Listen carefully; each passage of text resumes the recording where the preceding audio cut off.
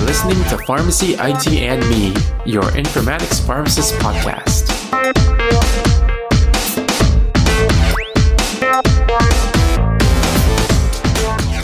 Hey everyone, and welcome to another episode of the Pharmacy, IT, and Me podcast, where we're a podcast about pharmacy informatics and technology. So my name is Tony Dow, your host, and joining me today is our returning guest, Dr. Armin Simonian, who also has a really great announcement to share. So thank you so much for being on the podcast again today, Armin. How are you doing? I'm doing great, Tony. Thanks for having me.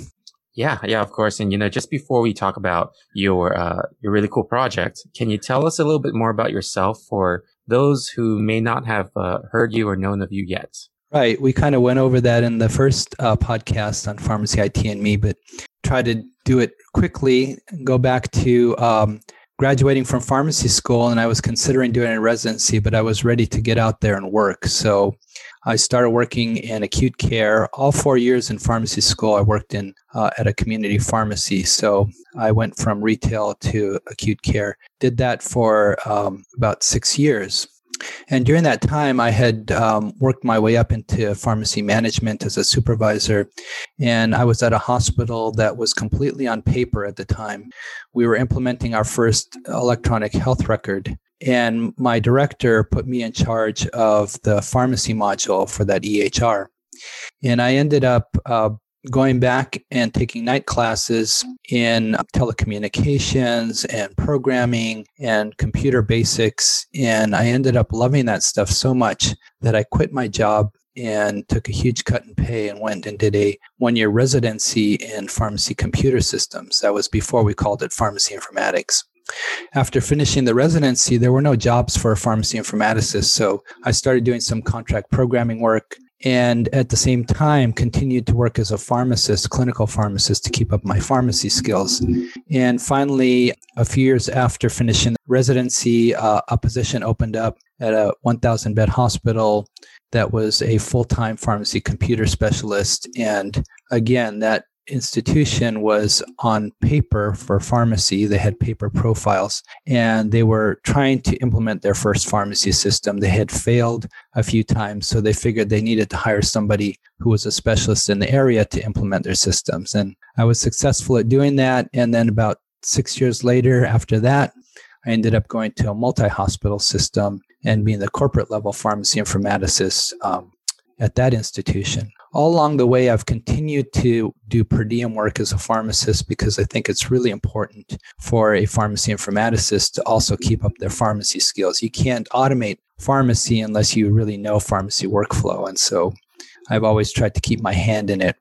And the last phase of my very rewarding career has been to make the jump from practice as a pharmacy informaticist to academia and teaching pharmacy informatics in pharmacy school. And that's basically where I'm at right now. That's really cool. Actually, before we talk about your project, I did want to say that I really agree with you in terms of like practicing as a pharmacist still and then doing the informatics work. I was always curious actually about those out there who are able to just work in the informatics side, I guess like solely, right? So like for you, like how often did you actually work as a per diem to keep those skills up for your ability to work as an informatics pharmacist? Well, when I took my first job as a pharmacy informaticist, it was pretty intense and I was green. I was learning a lot of things. And so I wasn't able to really work that much. But once I went to the multi-hospital system, what I would do is work shifts, maybe 1 or 2 shifts a week, either in the evening after my main work was done or on the weekends. And they had 6 hospitals, all different practice areas. So I was a per diem pharmacist at a psych hospital. I was also working at a women and neonatal hospital where they had a pretty large NICU.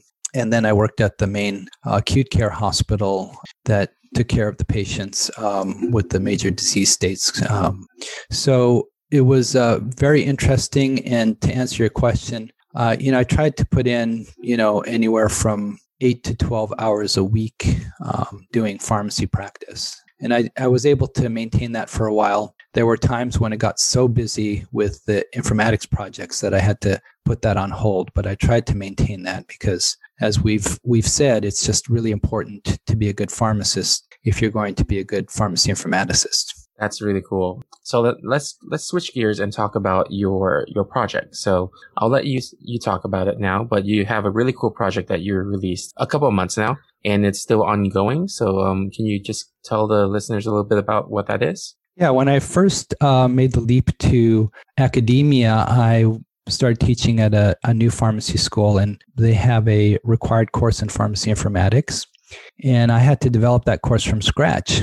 And at the time, I was also curious, this was about 6 years ago, about other schools of pharmacy across the country and how much they were teaching in terms of pharmacy informatics. So after a lot of research, I realized that only 1/4 of the schools in the country have a required pharmacy informatics course. And I thought that was crazy because as a pharmacist now, as soon as you start working, everything you do is on the computer with electronic health records and e-prescribing, CPOE, clinical decision support. And then we have all kinds of automation. We have robots making IVs, and we have automated dispensing cabinets and smart pumps.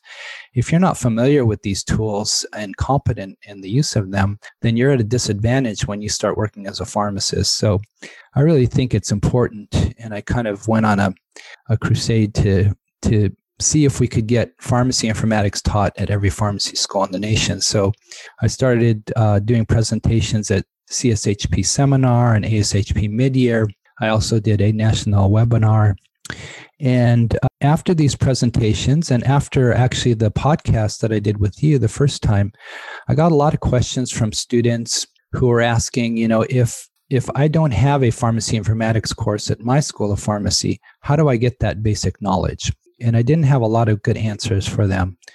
I also was contacted by pharmacists who were looking to make a transition from being a staff pharmacist and getting into pharmacy informatics. And they were asking the same question. Where do I go for that, introductory basic knowledge about pharmacy informatics to try and figure out what it's all about? Yeah. And then finally, late last year, NABP released the new competencies that are being tested on the NAPLEX. And for the first time, I saw pharmacy informatics there as a topic that's being tested on the NAPLEX. So everything just kind of came together. I really was wanting to do this for a while. I wanted to take all that experience and knowledge that I've accumulated over, 2 or 3 decades of pharmacy informatics practice and pass that on to the next generation. And I was doing that at one school, but I figured I was really, it was almost like a professional obligation to me to really spread that word and teach it at every school. So what I decided to do was start a YouTube channel, the Pharmacy Informatics Professor 2020, and I've taken the topics that I lecture on in my course in pharmacy informatics and condensed that information. I present the very basics. I take an hour or 2-hour lecture and condense it down to 15 minutes. And I cover all the major topics that I teach in the course. And I've also now gone beyond that and taught some of the things that I was doing when I had a IPI and API rotation at my last institution. I had students doing APIs in pharmacy informatics. And I would have them do a journal club and do presentations during their rotation. And now I'm doing that on the YouTube channel also. So besides teaching the basics of pharmacy informatics, I've started a journal club series where I, at a very high level, talk about some landmark articles and try to relate it to the topics that I've taught in the basic course. So I'm really excited. It's great. This has been extremely fulfilling for me professionally. I feel like I'm adding to the knowledge out there, the knowledge base, and really helping all students who are interested and pharmacists who want to try and maybe make that transition into pharmacy informatics. So it's been a great project for me. I really enjoy doing it. And as you know, with your site, you've done really well, and you, I commend you. You serve a lot of people. You serve the profession of pharmacy, and you really talk a lot about our specialty practice of pharmacy informatics. So thank you, Tony, because you've done a great job with Pharmacy IT and me. And I'm following in your footsteps and trying to do something similar with my channel, the Pharmacy Informatics Professor 2020. That's, well, first of all, thank you for your kind words. When I started a podcast, I didn't really know who was going to be listening to it, but, I guess there is a big reach. And, secondly, your YouTube channel is really, really good. I've been watching a couple of the videos, and I think it's just that right amount of detail that, people can understand without going like too crazy into like the weeds of it, where usually you'd be like already working to understand those concepts. So I really like that you broke it down. I do want to ask about like, is your channel kind of, does it act more like a summary of what you teach, or does it act more like a supplement, or, how does that work? Like, do your current students actually go to your channel too to continue learning about what they're learning in class, or is it kind of like the same topics? Well, I started the channel basically while I was teaching my pharmacy informatics course in the fall semester this last year. And that course ended in December. And at the time, I didn't really advertise or tell my students about that channel. They were getting a lot more detail because the channel really is more of a summary, but it is very concentrated. So I do try to really hit the most important points that I teach in my course. Obviously, with a 3-hour lecture, I can do a lot more expansion on the topics. And we also do active learning exercises. So I have the students do little programming projects or do research and presentations on different types of automations. So not something that I could do very well on the YouTube channel. But, just to make the point that I have been able to condense the information down and kind of summarize it into these 15-minute segments. And what I've done on a topic such as clinical decision support that's pretty involved, I did a series of 3 parts on clinical decision support so that I was covering more of the information. So you total that up to about 40 minutes of video on CDSS, and that's a good coverage of that topic.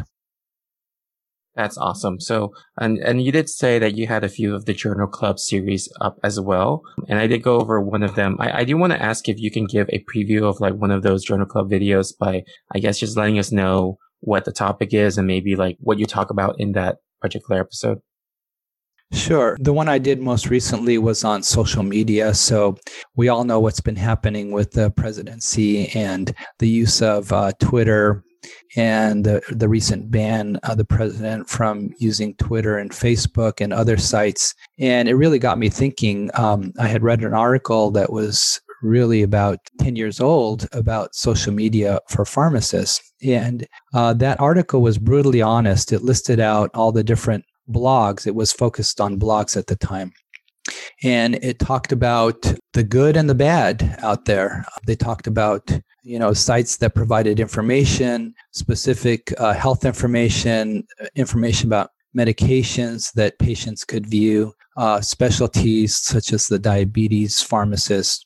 And then on the other side, it had a list of sites, blogs, and some of them I believe are still active that, are titled The Angry Pharmacist or The Angriest Pharmacist or Your Pharmacist Hates You.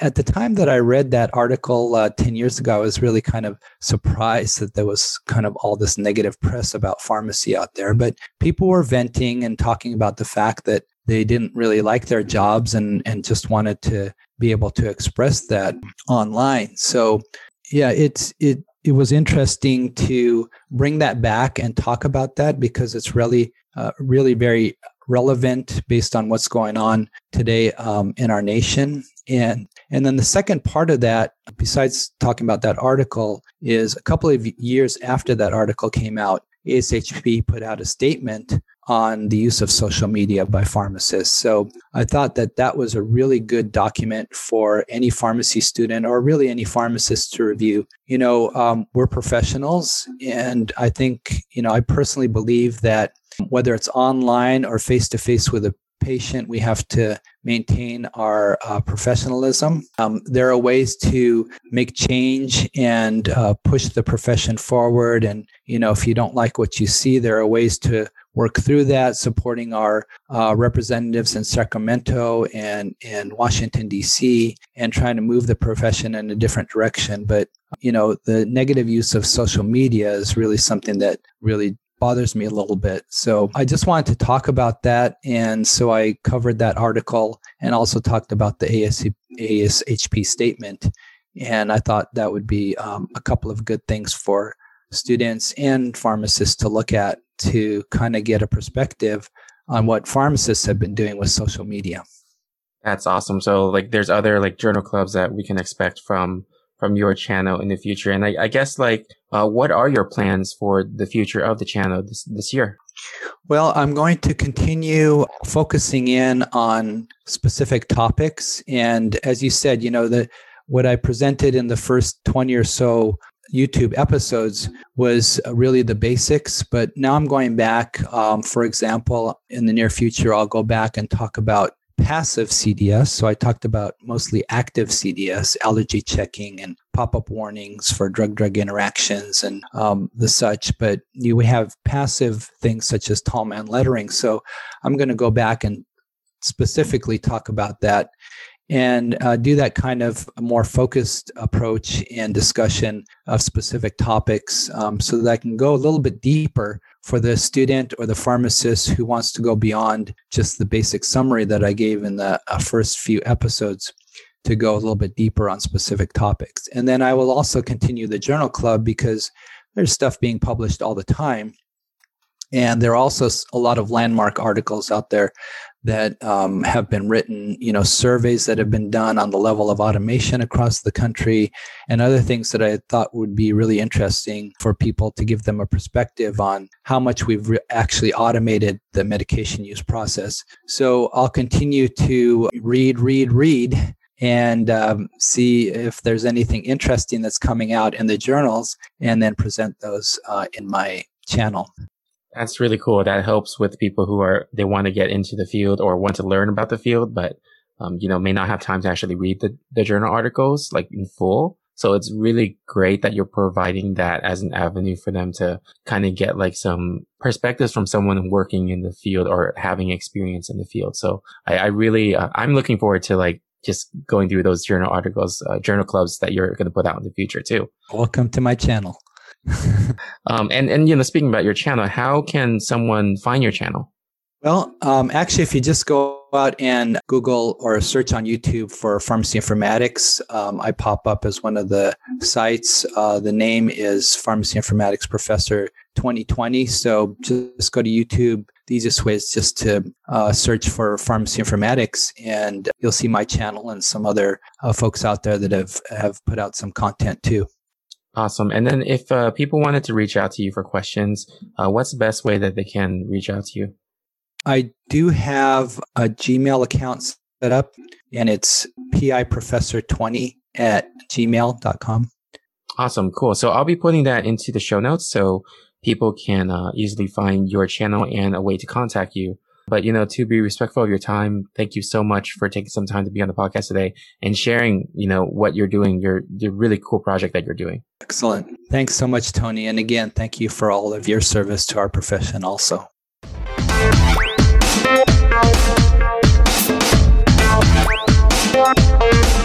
All right. If you like our show, please share with your friends, or you can help us out by writing a review on Apple Podcasts or any of your other favorite podcasting services. You can also check us out on social media on Facebook, Twitter, Instagram, or LinkedIn, and you can also reach out to me at tony@pharmacyitme.com. If you want to network, you can check out the Pharmacist Slack group at pharmacistconnect.com, which is PHARMACISTSCONNECT.com. There's different topic channels, including informatics, and I've met some great colleagues on there, and I look forward to connecting with you as well. Thank you again for listening, and I'll see you on the next episode of Pharmacy IT and Me. And remember, technology is a tool, patient care is the goal.